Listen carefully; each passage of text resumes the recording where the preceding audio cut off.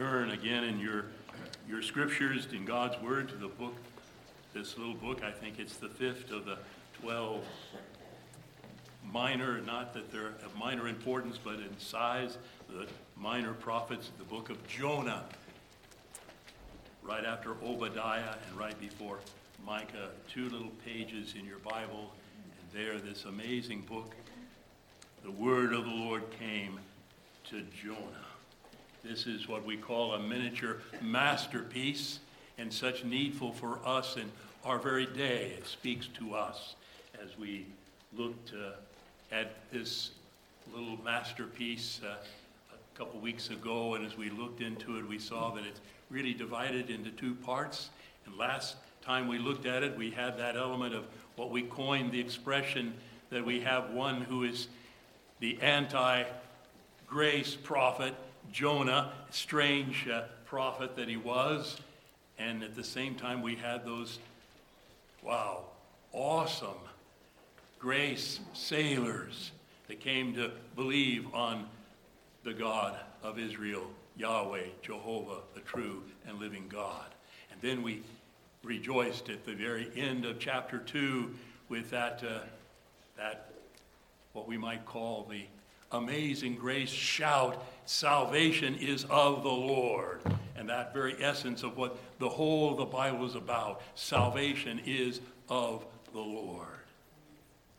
We come to this second part that almost seems like, here he's come to see this salvation is of the Lord, and what more could you have? And yet there was work that needed to be done on Jonah's life, on his experience of that salvation is of the Lord. There was something that needed to happen to him yet in his life. He needed to experience the compassion of the Lord. He needed to experience God's amazing control of all of life, and that there was a message to go across all lands.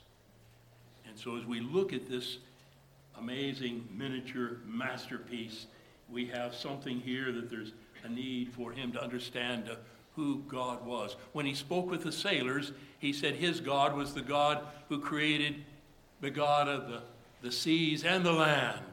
He is the God of all creation. So we come with that question afresh. Who is God? In fact, if we don't know who God is, we'll always have everything else out of focus. We won't see. It'll be blurry. It won't be right way around. We'll have things twisted and out of focus.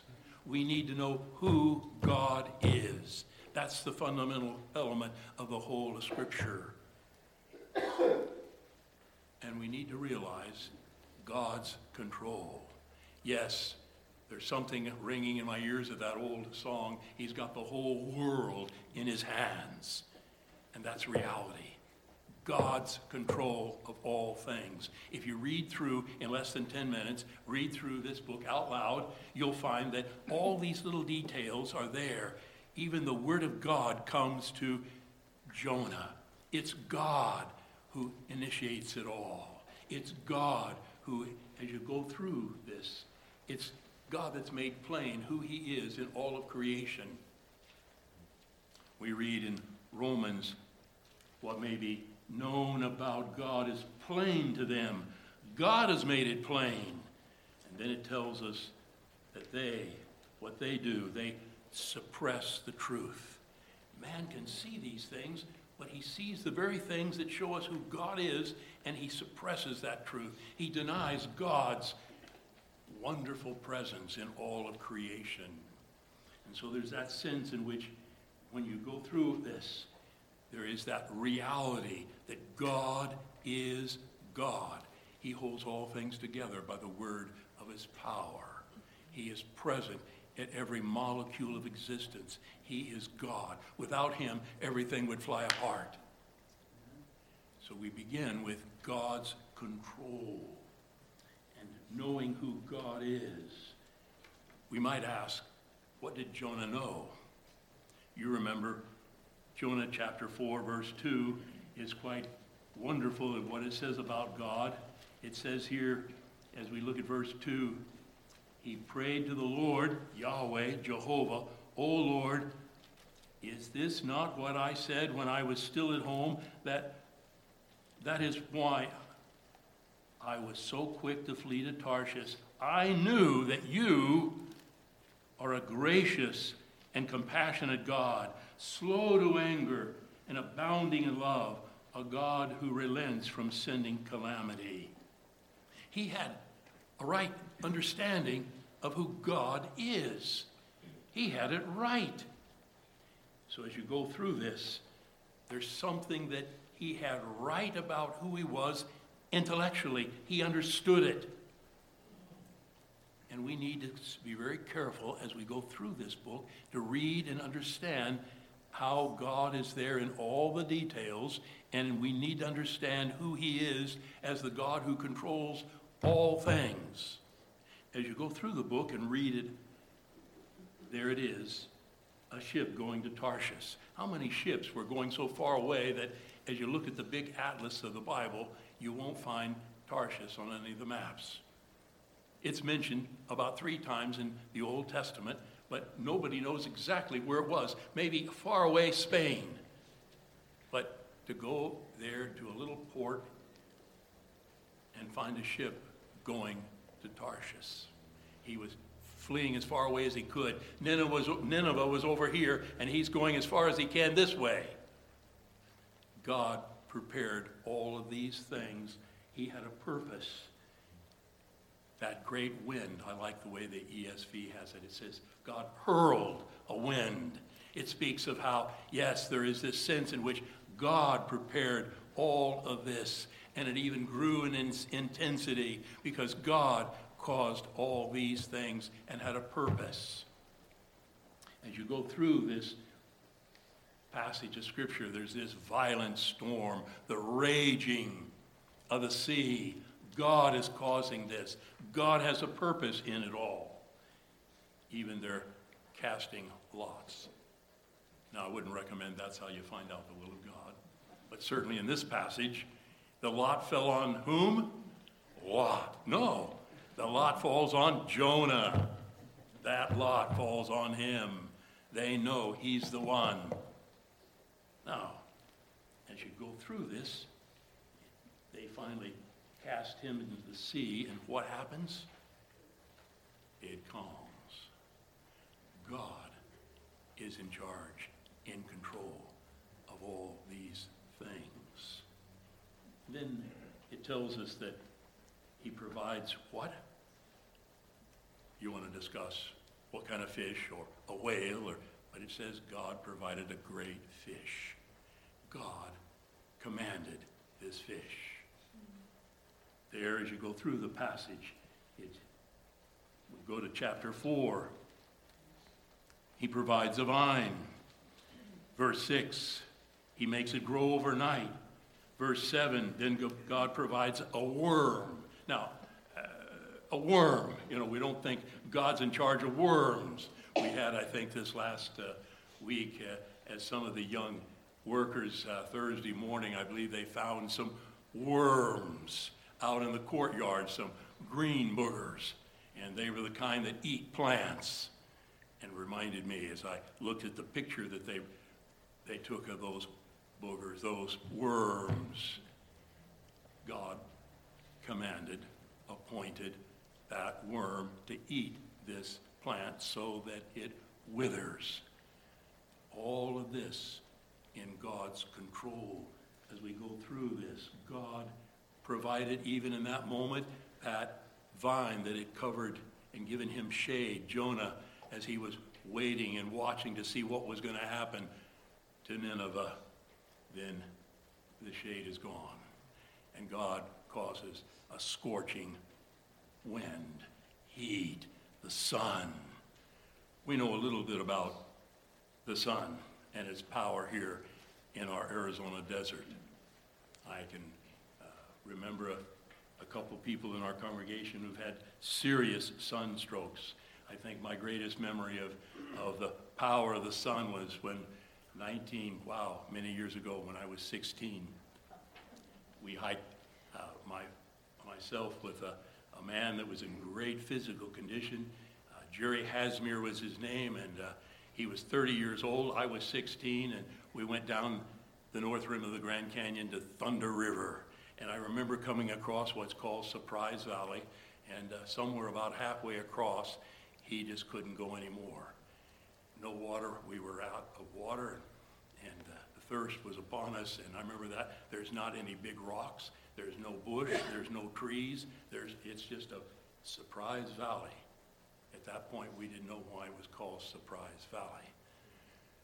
But I remember he laid down on the trail, and I'm 16, he's 30, and I hear him telling me, go on ahead, and later bring back water for me.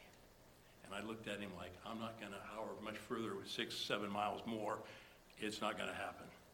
So I remember I began to kick him with my big military boots that I had on, just that you've got to get up. If you stay here in this, you'll die.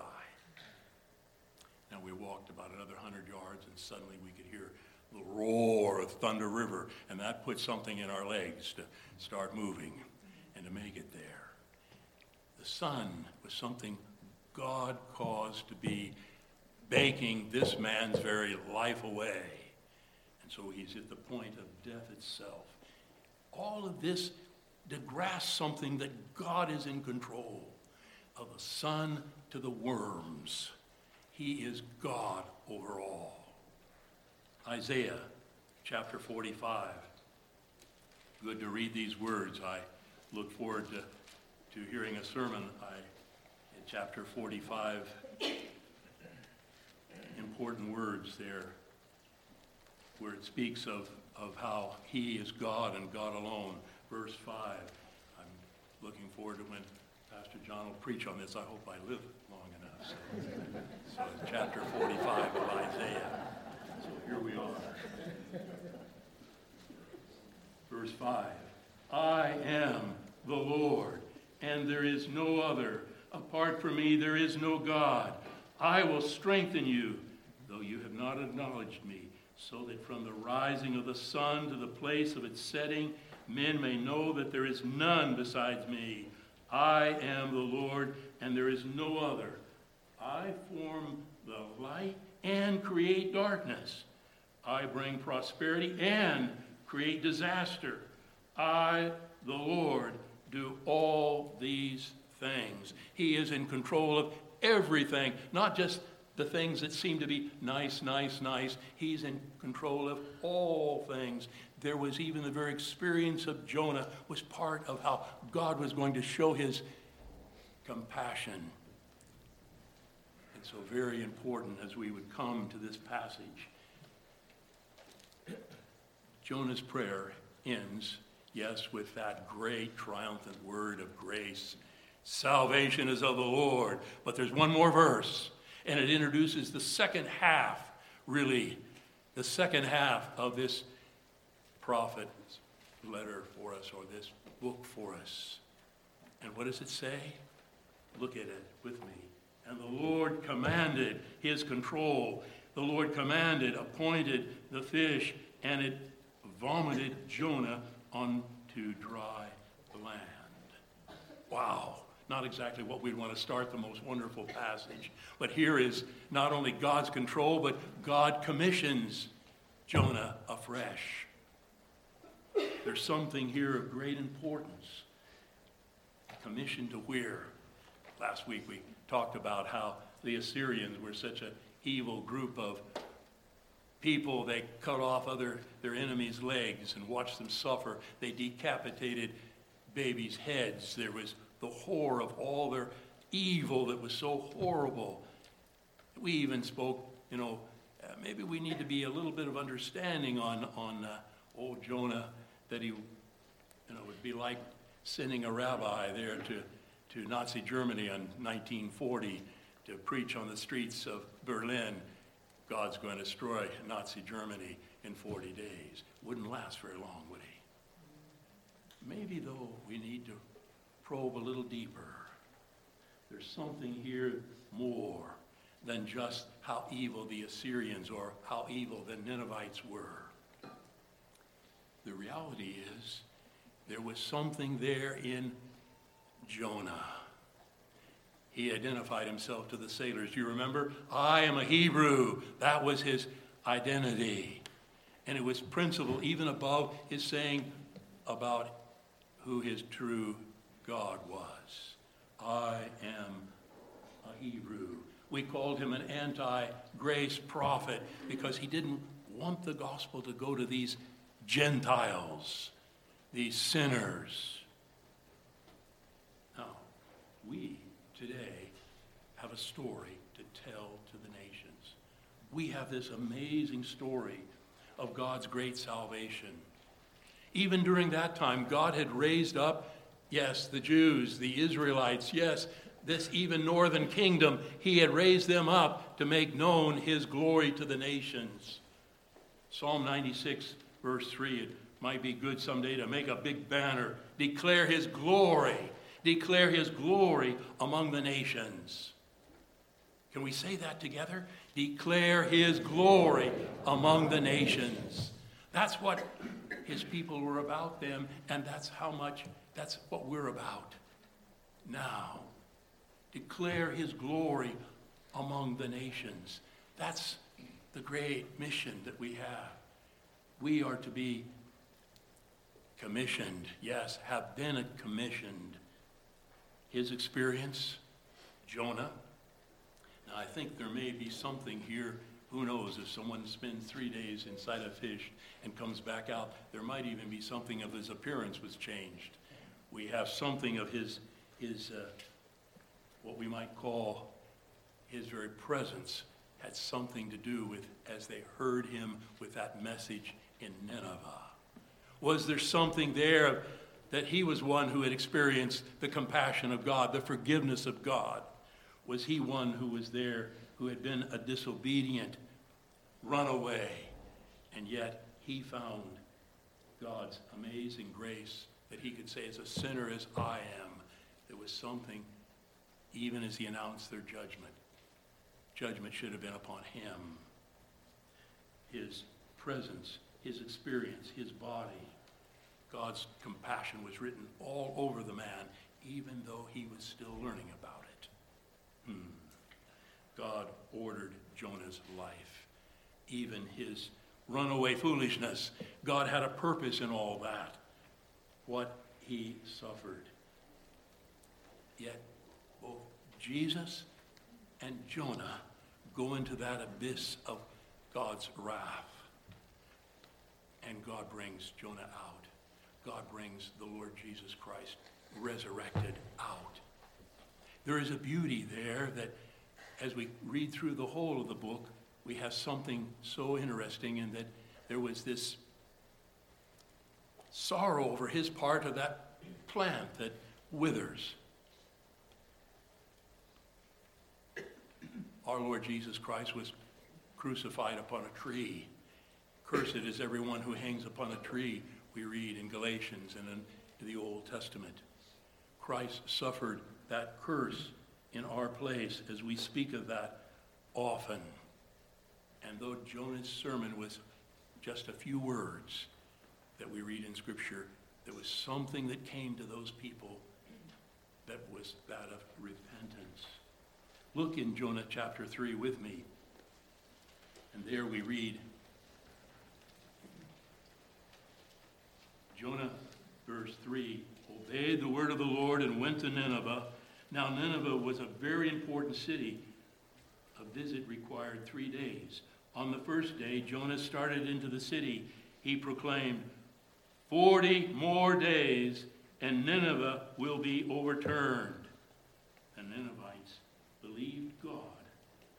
They declared a fast, and all of them, from the greatest to the least, put on sackcloth. When the news reached the king of Nineveh, he rose from his throne, took off his royal robes, covered himself with sackcloth, and sat down in the dust. Then he issued a proclamation in Nineveh. By the decree of the king and his nobles, do not let any man or beast, herd or flock, taste anything. Do not let them eat or drink, but let man and beast be covered with sackcloth. Let everyone call urgently on God. Let them give up their evil ways and their violence. Who knows? God may yet relent and with compassion turn from his fierce anger so that we will not perish. When God saw what they did and how they turned from their evil ways, he had compassion and did not bring upon them the destruction he had threatened. So we have here an amazing picture for us. God, yes, we have in the New Testament how that was to be a sign for, yes, Israel. They had not repented for 100 years or more. And yet, in a day, there was this repentance that came to the Ninevites. I would ask you to remember 3 things about the Lord and who he is that are very clearly given there for us. As you have in chapter 4, and we read before, 3 things to remember. First of all, we don't need a new commission today. We don't need a new revelation to obey the Great Commission that is given to us, that we are to go and, yes, disciple all the nations. We are to take that word of God to all kinds of people. And yes, how are we to do that? We need to think, as we had the challenge given this morning by Joel, yes, we can bring in scriptures, that we can see them sent out to others. I would encourage us as a church, as we have that guidance from the elders here at Cornerstone, helping and working with the deacons, that we as a church would be taking the gospel to our own community right here, now. Your neighbors, how do you have ways in which you can speak to them about the gospel? Are we just thinking of far, far away? No, we begin here. I'd like to make a strong, very practical suggestion. Get copies of the Gospel of John, nice copies with large print. Make them gifts to people, and then talk to them about these things after they've read them some. I'd recommend to you also other books that you can grab hold of. Here's one I would recommend, The Undercover Revolution. What it is, it's a book that goes through the novelist of our last couple hundred years, and as it does that, it shows how bankrupt they all were and what they've done to our own culture. And then it speaks the gospel with clarity. An excellent little volume, The Undercover Revolution. I'd recommend you to get a hold of, here's The Pundit's Folly. It takes the book of Ecclesiastes and shows how the emptiness of life without God. An excellent little volume. Give it as a gift to a neighbor, and then later talk to them about those things. Another one, The Prodigal God, speaking and bringing the emphasis upon, yes, the elder brother that never left the home, but he wouldn't come in. He didn't go after his younger brother. He wouldn't come in and celebrate when the younger brother comes for that reunion, that forgiveness. But we have an elder brother, Jesus Christ, who has come to find us, and he has sought us out. He's come to seek and to save that which was lost. We have an elder brother we can speak to them about.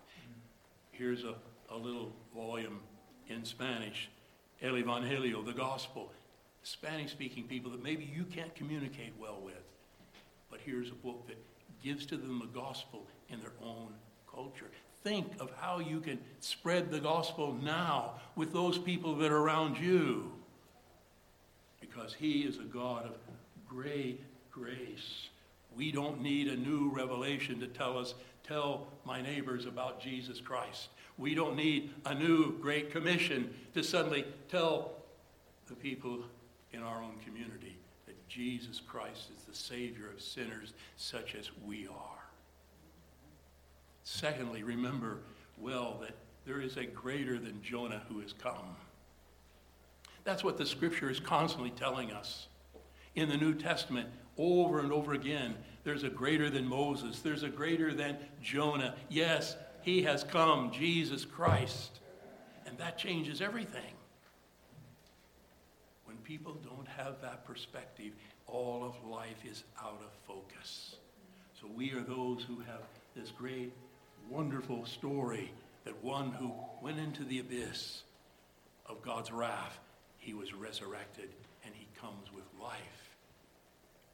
Come to me and you have life eternal. There is a beauty to this coming to him. He's alive and I'm forgiven. We are those who can go to all peoples with that great message. It is good, it is clear, it is simple, it is powerful. It changes people. It is the Word of God. And then third, that God does have a people. Wherever we are, in all the earth, he has a people. That song of the redeemed. Yes, he is the one who has redeemed, purchased to God, a people out of every tribe and nation and people and language. There is a purchased people out of. Not all people are going to be saved. There will be those who reject him always. But Christ has purchased a people for himself. And we take the gospel to them in all the world. It's a shocking thing as you read about these Ninevites, isn't it? How they repented. I mean, it's kind of like, I think, Jonah, he knew God was gracious. He knew that God was compassionate. He knew that God would relent because he was such a compassionate God. But he was shocked. These sinful Ninevites repent of their evil ways. The New Testament says they came to believe. They repented, and that they will rise up and condemn Israel. They will rise up and condemn those who have heard the gospel and not believed in Christ. They came to believe and repent of their sins. We have that phrase, now one greater than Jonah is here. Let's repeat that together. Now one greater than Jonah is here. Isn't that wonderful? I mean, we've got something that's far beyond. He's much, much, much greater, infinitely greater than Jonah and what message he had. What we have, it's beyond our comprehension, and yet it's simple, powerful. Jonah 3:6, one professor of mine, I remember his carefulness with the Hebrew, he put this verse 6 like this. The message smote the king of Nineveh. He got up from his throne, set aside his robe of royalty, covered himself with sackcloth, and collapsed in the dust. Something powerful hit this man. And yet we have such a much more amazing message of grace today. We have the message. Their faith produced works, and that gospel that we have will transform people. So we have spoken this morning of that wonderful sense of God's control of all reality, and at the same time that he was commissioned afresh, and it was a gracious thing that God would commission him afresh. But last, God's compassion. In a sense, when we come to that whole chapter 4 is there before us. But Jonah was greatly displeased and became angry. He prayed to the Lord, "O Lord, is this not what I said when I was still at home?"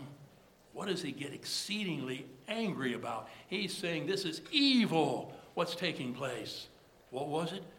It's the verse before, when God saw what they did and how they turned from their evil ways, he had compassion and did not bring upon them the destruction he had threatened. What was Jonah's problem? I am a Hebrew. Somehow or other we're better than. We are the people of God, the people God has chosen. The story of Jonah is not about a great fish or a whale or whatever you want to come up with. It has to do with God's compassion. That's where it really is. God's great compassion. This little masterpiece. God has compassion.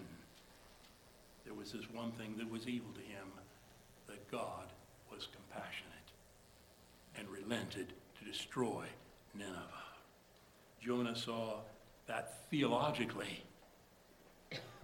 We might say that Jonah, when he put together his theology of who God was and how he was, we could classify Jonah right along with Charles Hodge, the great Princeton theologian with his 3 volumes, or we could classify him with, Louis Berkhoff, whose systematic theology was used in almost all seminaries, conservative seminaries, for so many years, or with old John Calvin himself. But somehow or another, he had never really experienced, in the depth of his understanding, the compassion of God himself. Wow. That's where we need to be. We need to put God and his great compassion at the head of everything and see who he is. So easy we can slip into, this thing is greater than. Even our own nation, we can suddenly think and get our way of thinking that our own country, our own being Hebrew, our own people, being American, is more important than the gospel, more important than God's compassion for the others, for foreigners, for those who don't belong.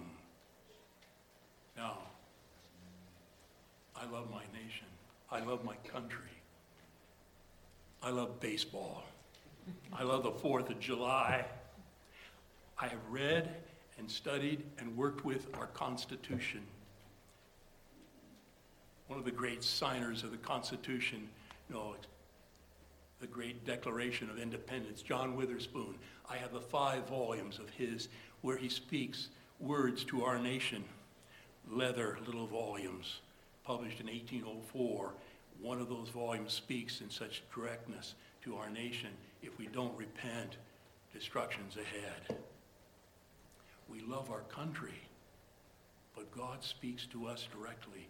Seek first the kingdom of God and his righteousness, and all these things, whether it's our nation, politics, sports, work, family, even church, all these things will be added to you in their right order, in their right perspective.